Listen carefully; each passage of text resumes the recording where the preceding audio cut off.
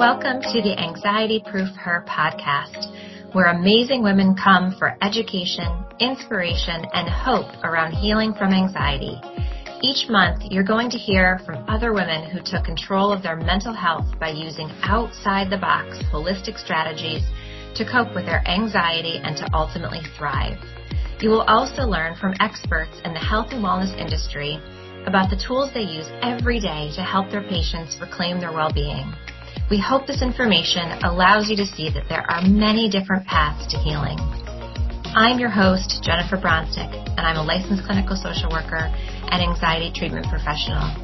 I help women and teen girls who struggle with anxiety, self-doubt, and perfectionism to tap into their innate resilience, get to the root of their fears, and implement custom healing strategies so that they can experience peace of mind, more self-confidence, and be liberated from the suffering that living with anxiety causes.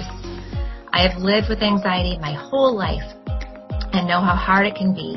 I also know that there is hope, and it's 100% treatable with the right information and support.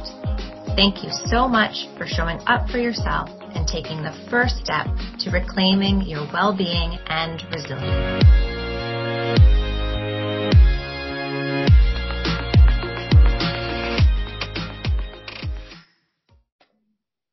So welcome to the Anxiety Proof Her podcast. I am really excited to have my friend Caitlin Chiari come on and talk about anxiety and foods, because I think there's so many different layers when it comes to food and eating and anxiety and stress at the table. And I saw that she's been, doing some deeper learning around this. I was like, okay, you have to come on the podcast. So Caitlin is a registered dietitian. She's the founder of Mom and Tot Nutrition and really believes that a lifetime of healthy habits starts with a proper foundation. Her passion is in childhood health promotion and believes that it has an essential role in the body and offers one-to-one counseling as well as group programs. I think that's awesome because parents can learn from each other too, I imagine, in your group programs, with the goal to take the stress off of meal times. That is it. Thank you. Thank you for being here. Well, thank you. Thank you for having me on. I'm excited. I'm excited to be part of your podcast. I think it's amazing that you're doing this. Thank you. And I'm also excited to talk on this topic. I am beyond passionate about this concept and about feeding children in general, but specifically, really thinking, I think a lot of times we don't even pay attention to what else might be surrounding ourselves or our children when we're feeding them. We think it's so black and white and it's just about the food on the table. And the truth is it's so much bigger than that. And so I'm really passionate about trying to help families understand what else might be playing a role in some of the mealtime battles, struggles, and challenges they're facing. Yeah, so this is a topic that's near and dear to my own heart, having kids that they're so different. Like their eating habits are so different. The things that one will eat and the other ones won't eat. That's where just personally I find my anxiety rising. Is this something that you see often?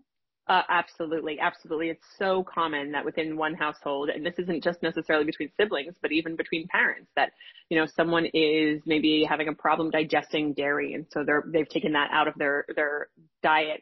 And then, but they have a kid who's like a dairy loving child who wants everything mac and cheese and grilled cheese and everything that can be cheese sticks and yogurt and all that stuff. And so it starts to become really stressful when we have to take into consideration not only the preferences by what you prefer to eat or what you like to eat, but also the tolerances and the allergies. And so it's very common that within a family, we see that the stress kind of rises as we're trying to meet everybody's kind of palate, right? Or we're trying to meet everybody's, preferences for different types of foods and keeping them all safe.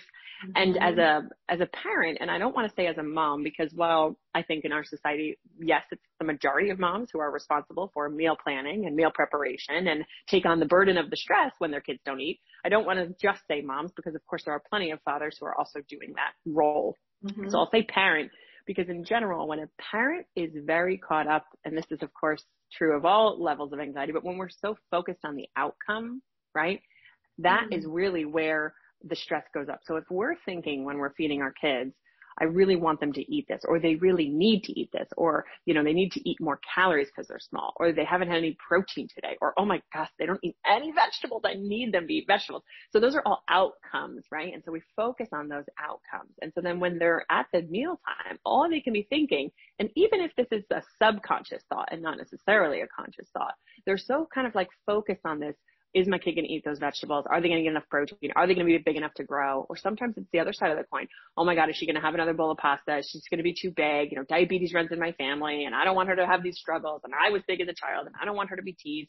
So whatever, you know, whatever it is, this dialogue is going on subconscious or consciously. And therefore you are not able to really be present at that meal. And so your energy is very different. And that stress that comes up for you will come out. And I think most parents can relate when you snapped at your child over something. And, you know, it's something so minor that didn't require that type of response from you. But why did we respond that way? Because inside, this inner dialogue is stressing us out about their eating. And if we're tied to that outcome, that inner dialogue is going to constantly be going. And instead, I really try to help my families think about, you know, if they eat their vegetables at this meal, it doesn't make them any healthier. It's one meal. Right? It does not change their health status if they eat the broccoli today at dinner, and vice versa if they do not, right? They are not unhealthy if they have a second bowl of pasta or they don't eat the vegetables. So if we take meal by meal and we remember that we're not so tied to the outcome, but we just try to focus on having an enjoyable mealtime experience, right? Like really start to think about, I don't care what they eat. That's a really hard thing for any parent to do, to really truthfully not care what your child eats or doesn't eat. But if you can get there, and maybe at the beginning you just pretend to not care, right? Like fake it till you make it, that you don't care what they're eating or what they're not eating. It will change your energy. It will allow them to feel more safe and calm and potentially more exploratory. I see this so often with my picky eaters, that there's so much energy and tension at the mealtime because they're picky and the parent has decided they're picky and the parent's already stressed before they even sit down, right? Because are they going to eat this and all of the things that come up. And so the kid feels that, and then they're not eating very well. And it's just like a back and forth. They're just sharing this tension back and forth and they spiral. And then it gets worse because then the parent starts pushing, right? You got to eat this. No, you can't have dessert. You have to have a few more bites of this. You've barely eaten any chicken, whatever it is. And the kid pushes away more and more and more. And piece of information that I find really fascinating about anxiety with children and eating is we've all heard 1,000 times about fight or flight, right? That's not new information for probably any of your listeners. But did you realize that when we're in this mechanism of feeling like we must fight or flight, that our appetite plummets, right? Our appetite just drops out.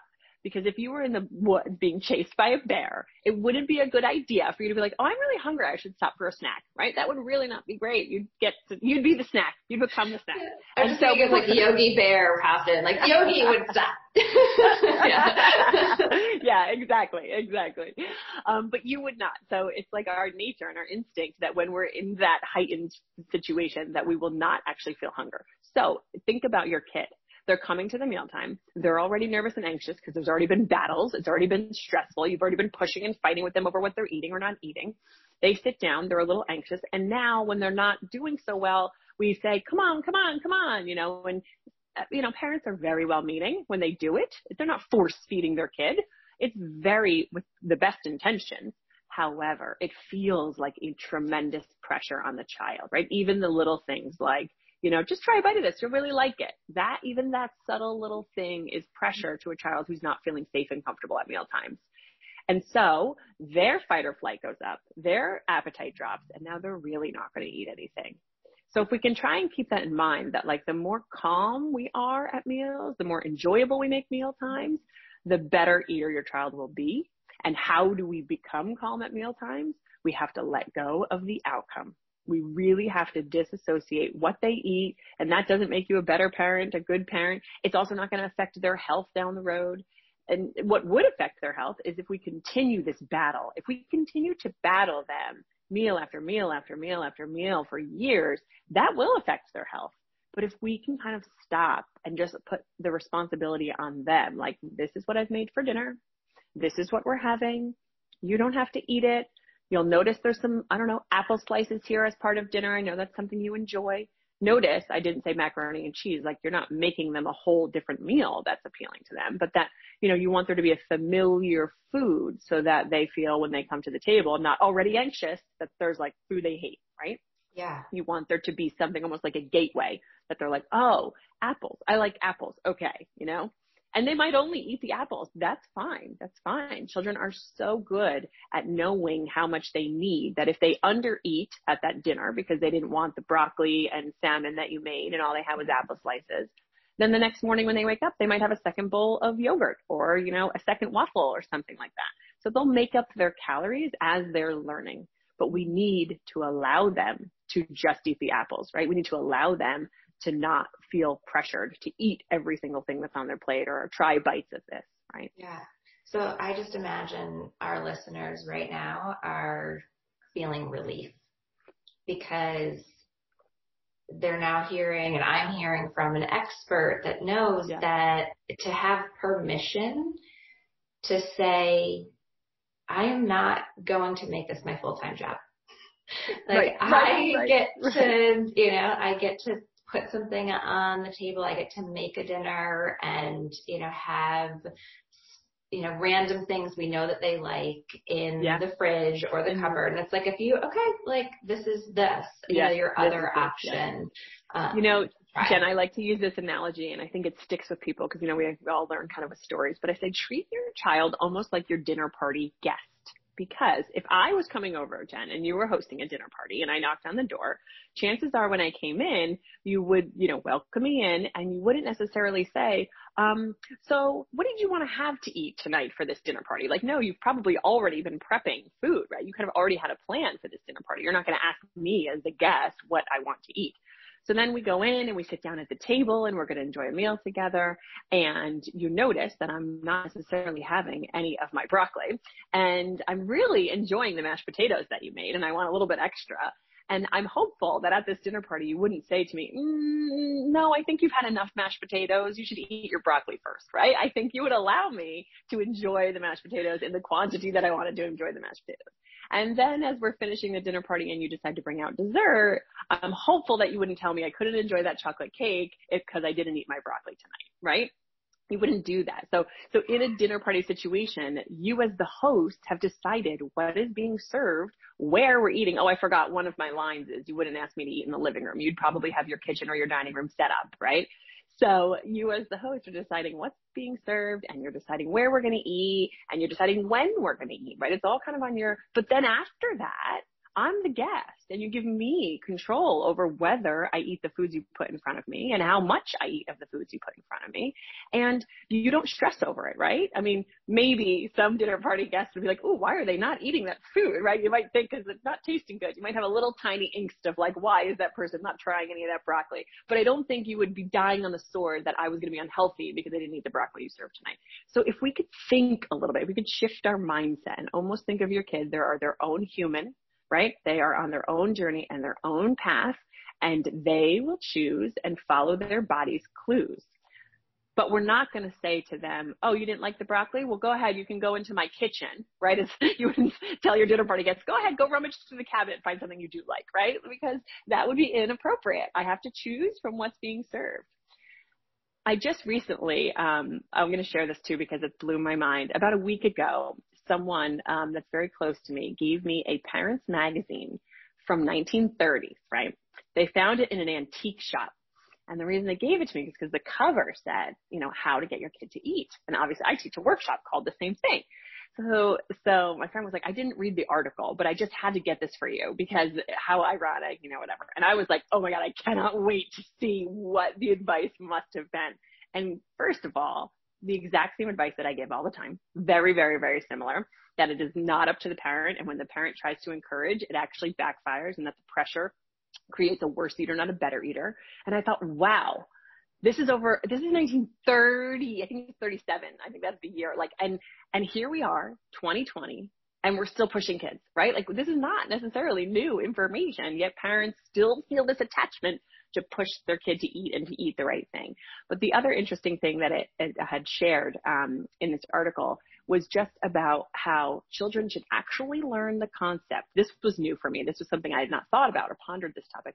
Children should actually learn this idea and concept of it's not going to be exactly how you like it all the time. That is a concept of life, right? Think about it. When you go to a friend's house or you go to a restaurant or you go somewhere, it's not perfect. There are times where we kind of have to learn to like deal with it, right? And that's actually a good life skill to be like, yeah, this wasn't my favorite meal, but like, you know, sometimes at school lunch, you're going to order a lunch. It's not going to be your favorite.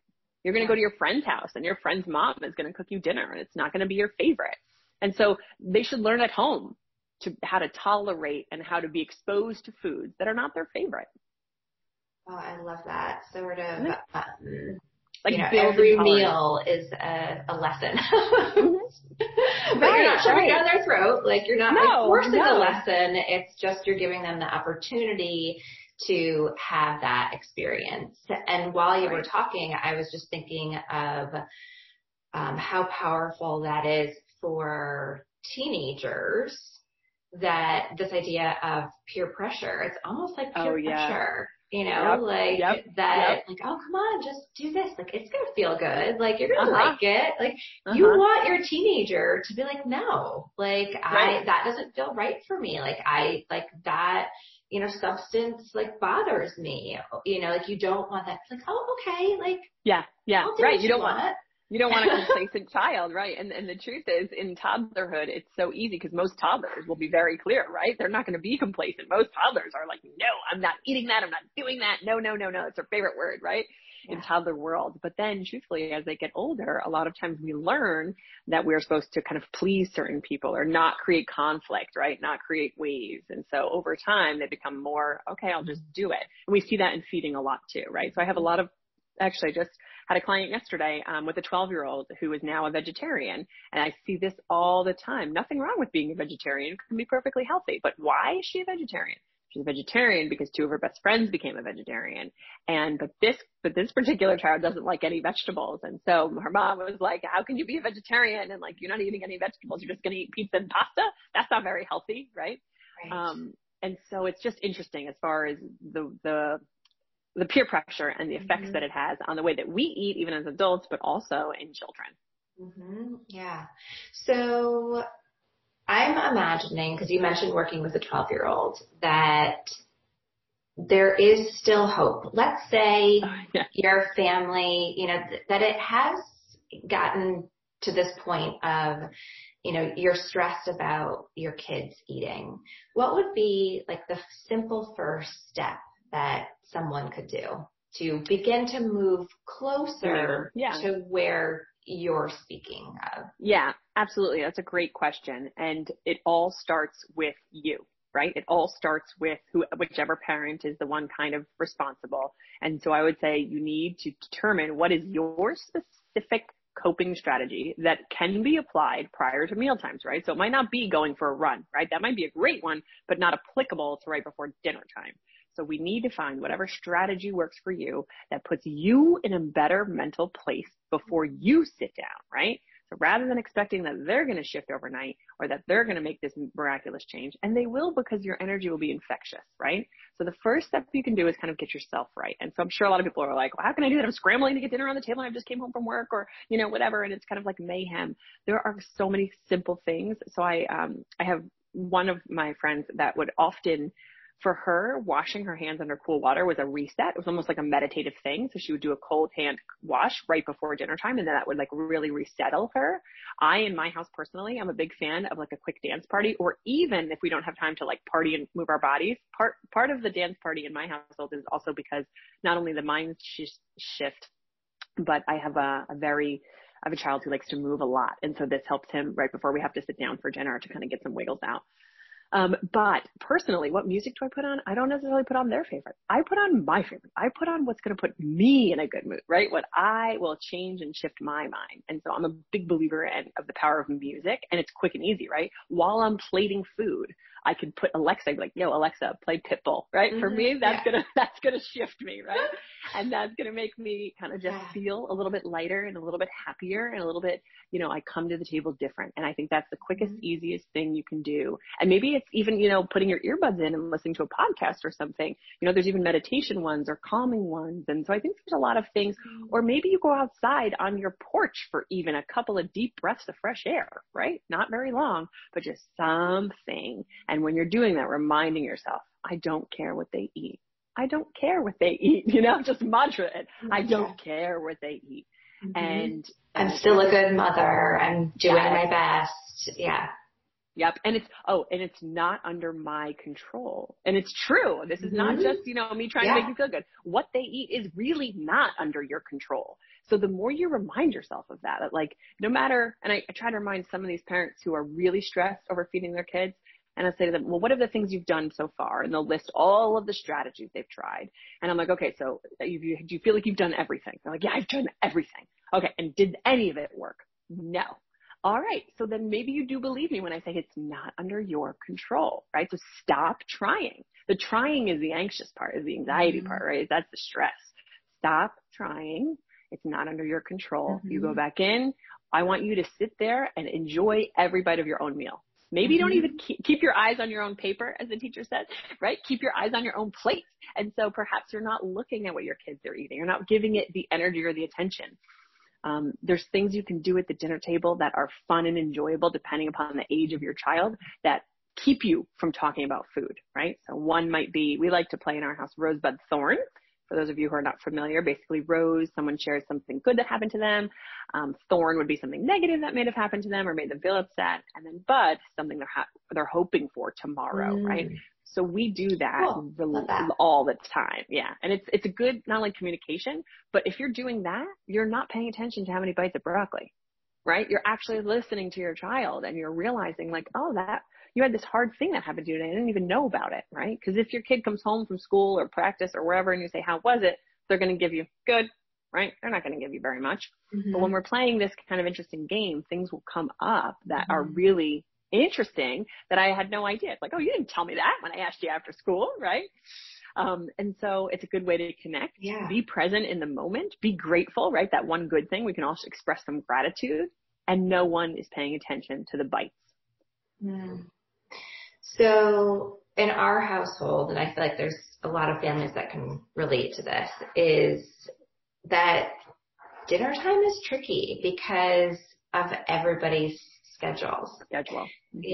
So dad's coming home 7:38, like kids can't wait to eat till then. Other kids have dance classes, and they come home and they're, well, they used to come home. Now they're home. Yeah. Thank you, COVID. Thank you, COVID. Which is a big thing. Like then it just feels like the kitchen's always open. And I don't want to be like the snacking police. Like that's just not, I probably, when you're talking about like not caring, like I probably lean towards like the really not caring, like I don't care. Well, there's a part of me that's like, maybe I should be concerned. Like here's a vitamin, like hopefully that balances out. Like let's make a smoothie. But I just want, like it's hard sometimes to find that like dinner time, like when your kids, especially as they get older, my kids are 11, 8, and 5. And so, getting them all, home at the same time. I feel like everyone like eats their dinner at a different time. Right. So like, is it the sitting down that's important? Like, is there a way to have like a different way that also, and what, I think, which I love that you're talking about is this like intuitiveness, like intuitive, eating. So is there a way, if we're not all having dinner at the same time, to still teach these important lessons around food? Yeah, absolutely. And so all the time we think about dinner being that family meal, right? It's almost like what's been ingrained in us. And I think many have probably had that when they were younger, right? Had this like dinner family time. And that the current day, that's way less common because of changing schedules. Kids are definitely in more extracurriculars than we ever were. They're starting later, right? Like I don't think when we were kids, there was like a dance practice at dinner time. Like that didn't happen. Everyone was like done for dinner. It was like, there was this value almost, like you wouldn't possibly put kids in something that conflicted with dinner time, right? You know, it's just interesting. And I can even think about my own dad who, you know, I live in New Jersey. I'm from New Jersey, and my father worked in the city, and he would commute home and he would leave very early in the morning. I would never see him in the morning so that he could be home for a 6 o'clock dinner. Right. So that was a value back then, and we don't really have that same value, and that's okay. There are ways around it. But I do think that if we have completely no structure around dinner, that it's hard for kids, right? Like, so kids really, we know this, right? Kids need schedule. They need boundary. They need structure. They need that. And so if dinner every night is kind of like this free for all mix, I think it's really hard for them to do well with it. So I usually try to say, you know, let's map out the week and find out who has, you know, dance and who's got theater in our house or whatever, you know, or soccer, and kind of like map it all out and look at the week. And in our heads, it feels like crazy every day. But when it's on paper, you realize it's actually not. It's like 2 or 3 nights that the schedules are kind of not aligning, right? And so we try to say, all right, when you're at soccer or, you know, dance or whatever, that's during dinner time. So when you get home, you have the choice, you know, you give your child, you have the choice. You can eat before you go or eat when you come home, but they're still being served the meal that you ate with the other child or with the spouse or whatever at the other time, right? So there's still like this core unit of the meal. Second seating. Yes, exactly. And they know that it's not them always doing that. And it also is important that they not be served by themselves, right? So I really am a stickler that while it doesn't need to be the entire family around the table, I don't like the idea of a child eating alone. Right? So is there someone you can pair them with in the house that can follow that same dance schedule? Could you eat a little later? Could your husband who's coming home eat a little later? So, you know, who's coming home later already? Could they pair up and be on the same page, or, you know, something like that? And if not, then could you just at least sit with them? Could you sit with them and chat with them and have some water or something like that if you've already eaten your meal?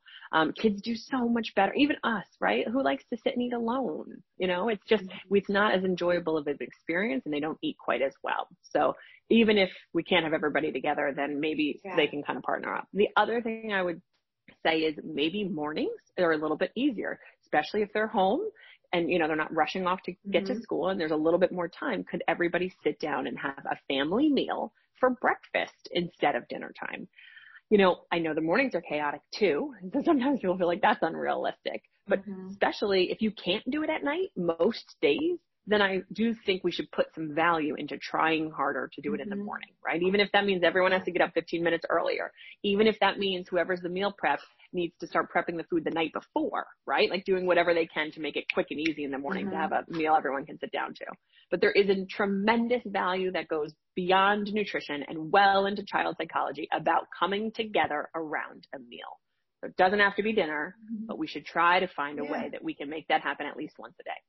Yeah, well, and especially during these times, you know, where kids aren't connecting with other kids, you know, a lot of them. And during these times too, I think a misconception for a lot of parents is that we're with our kids all day, or, you know, they're home and we're home, and so we're connected. But are you really connected? Not really, right? So we're trying to multitask and do our work, and they're upstairs on Zoom. And so, yes, they're here all day. But have we really taken a connection point? Have we really like sat down and connected about what happened today or what's going on? So I think people are missing that a little bit. Yeah. And meal times could be a good solution. Yeah.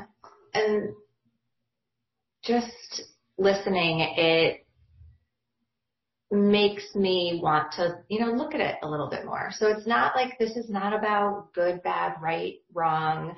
You know, we don't want, you know, adding more to your plate. This is one of those conversations where it's an invitation to reflect.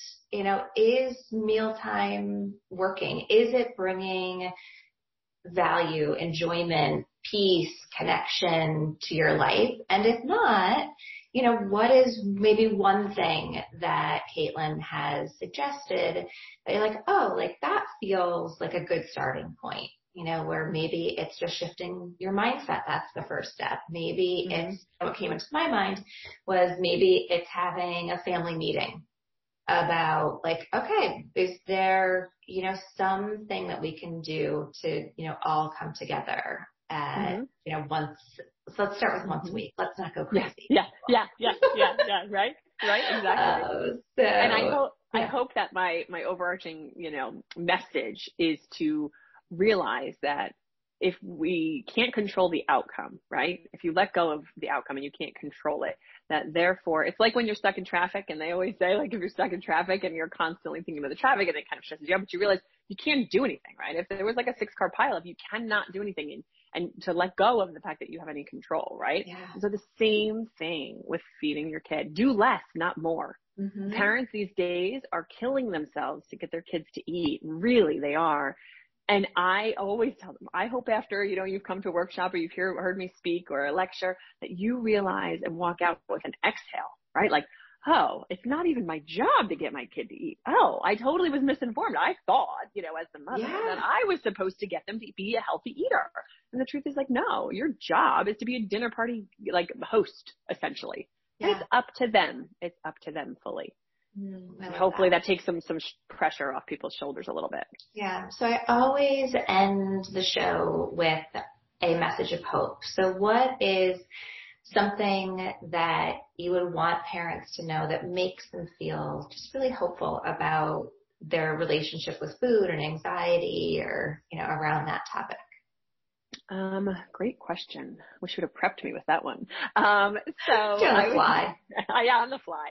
So I would say, because I'm such a big believer in this relationship with food that really does obviously begin for everybody in infancy, that for parents, this hope that, like, no matter the age of your child, we are all learning. We are all picking up information and determining, our feedback on that. So even if you're listening to this and you have a 16-year-old, there is still hope. There's hope for everybody. I work with parents on their own eating and shifting their own ways of thinking about food to develop a healthier relationship. And they might be 40, 50, 60 years old, right? And I've done adults for so long. So if you're worried about your kid, don't ever think like, oh God, I've messed it up or it's too late, right? We are always in this journey. We are all learning, and it's never too late for your kid to kind of think differently, for you to approach mealtimes differently. Yeah, that was perfect. And I didn't prep you at all. Yeah, true. You definitely didn't. So I'm glad I could answer that one. So Caitlin, please share your website where people can find you. Sure, absolutely. So my practice is called Mom and Tot Nutrition, and that's the letter N, not the word and. So Mom and Tot Nutrition. So you can find me at momandtotnutrition.com or on Instagram with at Mom and Tot Nutrition is my handle. It's all the same, very easy to follow. My intention with social media is always to make people feel good, right? So when you're reading something, it's not about shaming. It's not about you should pack a better lunchbox like this. It's about giving you quick, easy tips and strategies, really helping parents do this thing of feeding their kids, which is a big task, right? Who knew that feeding kids was going to be such an overwhelming task? And it is. And so I just try little by little to give you some tips and strategies to make it a bit easier. Definitely not to make parents feel like, oh no, I'm not doing that. No. Yeah. So I always take the other approach. Yeah. Exactly. We get enough of that, don't we? Exactly. Usually in our own heads. Yes, of course. Our own worst critic, that's for sure. So thank you so much for coming on. I will put all of that information in the show notes, and thank you so much for listening. Have a great day. Thanks, Jen. I appreciate it. Bye. Thank you so much for taking the time to invest in your well-being. I hope you learned at least one new idea or technique that you might want to implement into your own life. Remember, you're not alone. There is hope, and with the right information and support, you can thrive. If you're dealing with panic or looking for a step-by-step process that will allow you to break free from this crippling fear state, I want to invite you to check out my Panic Attack Survival Guide. You can grab your free copy at www.jenniferbronsnick.com. Thanks for listening.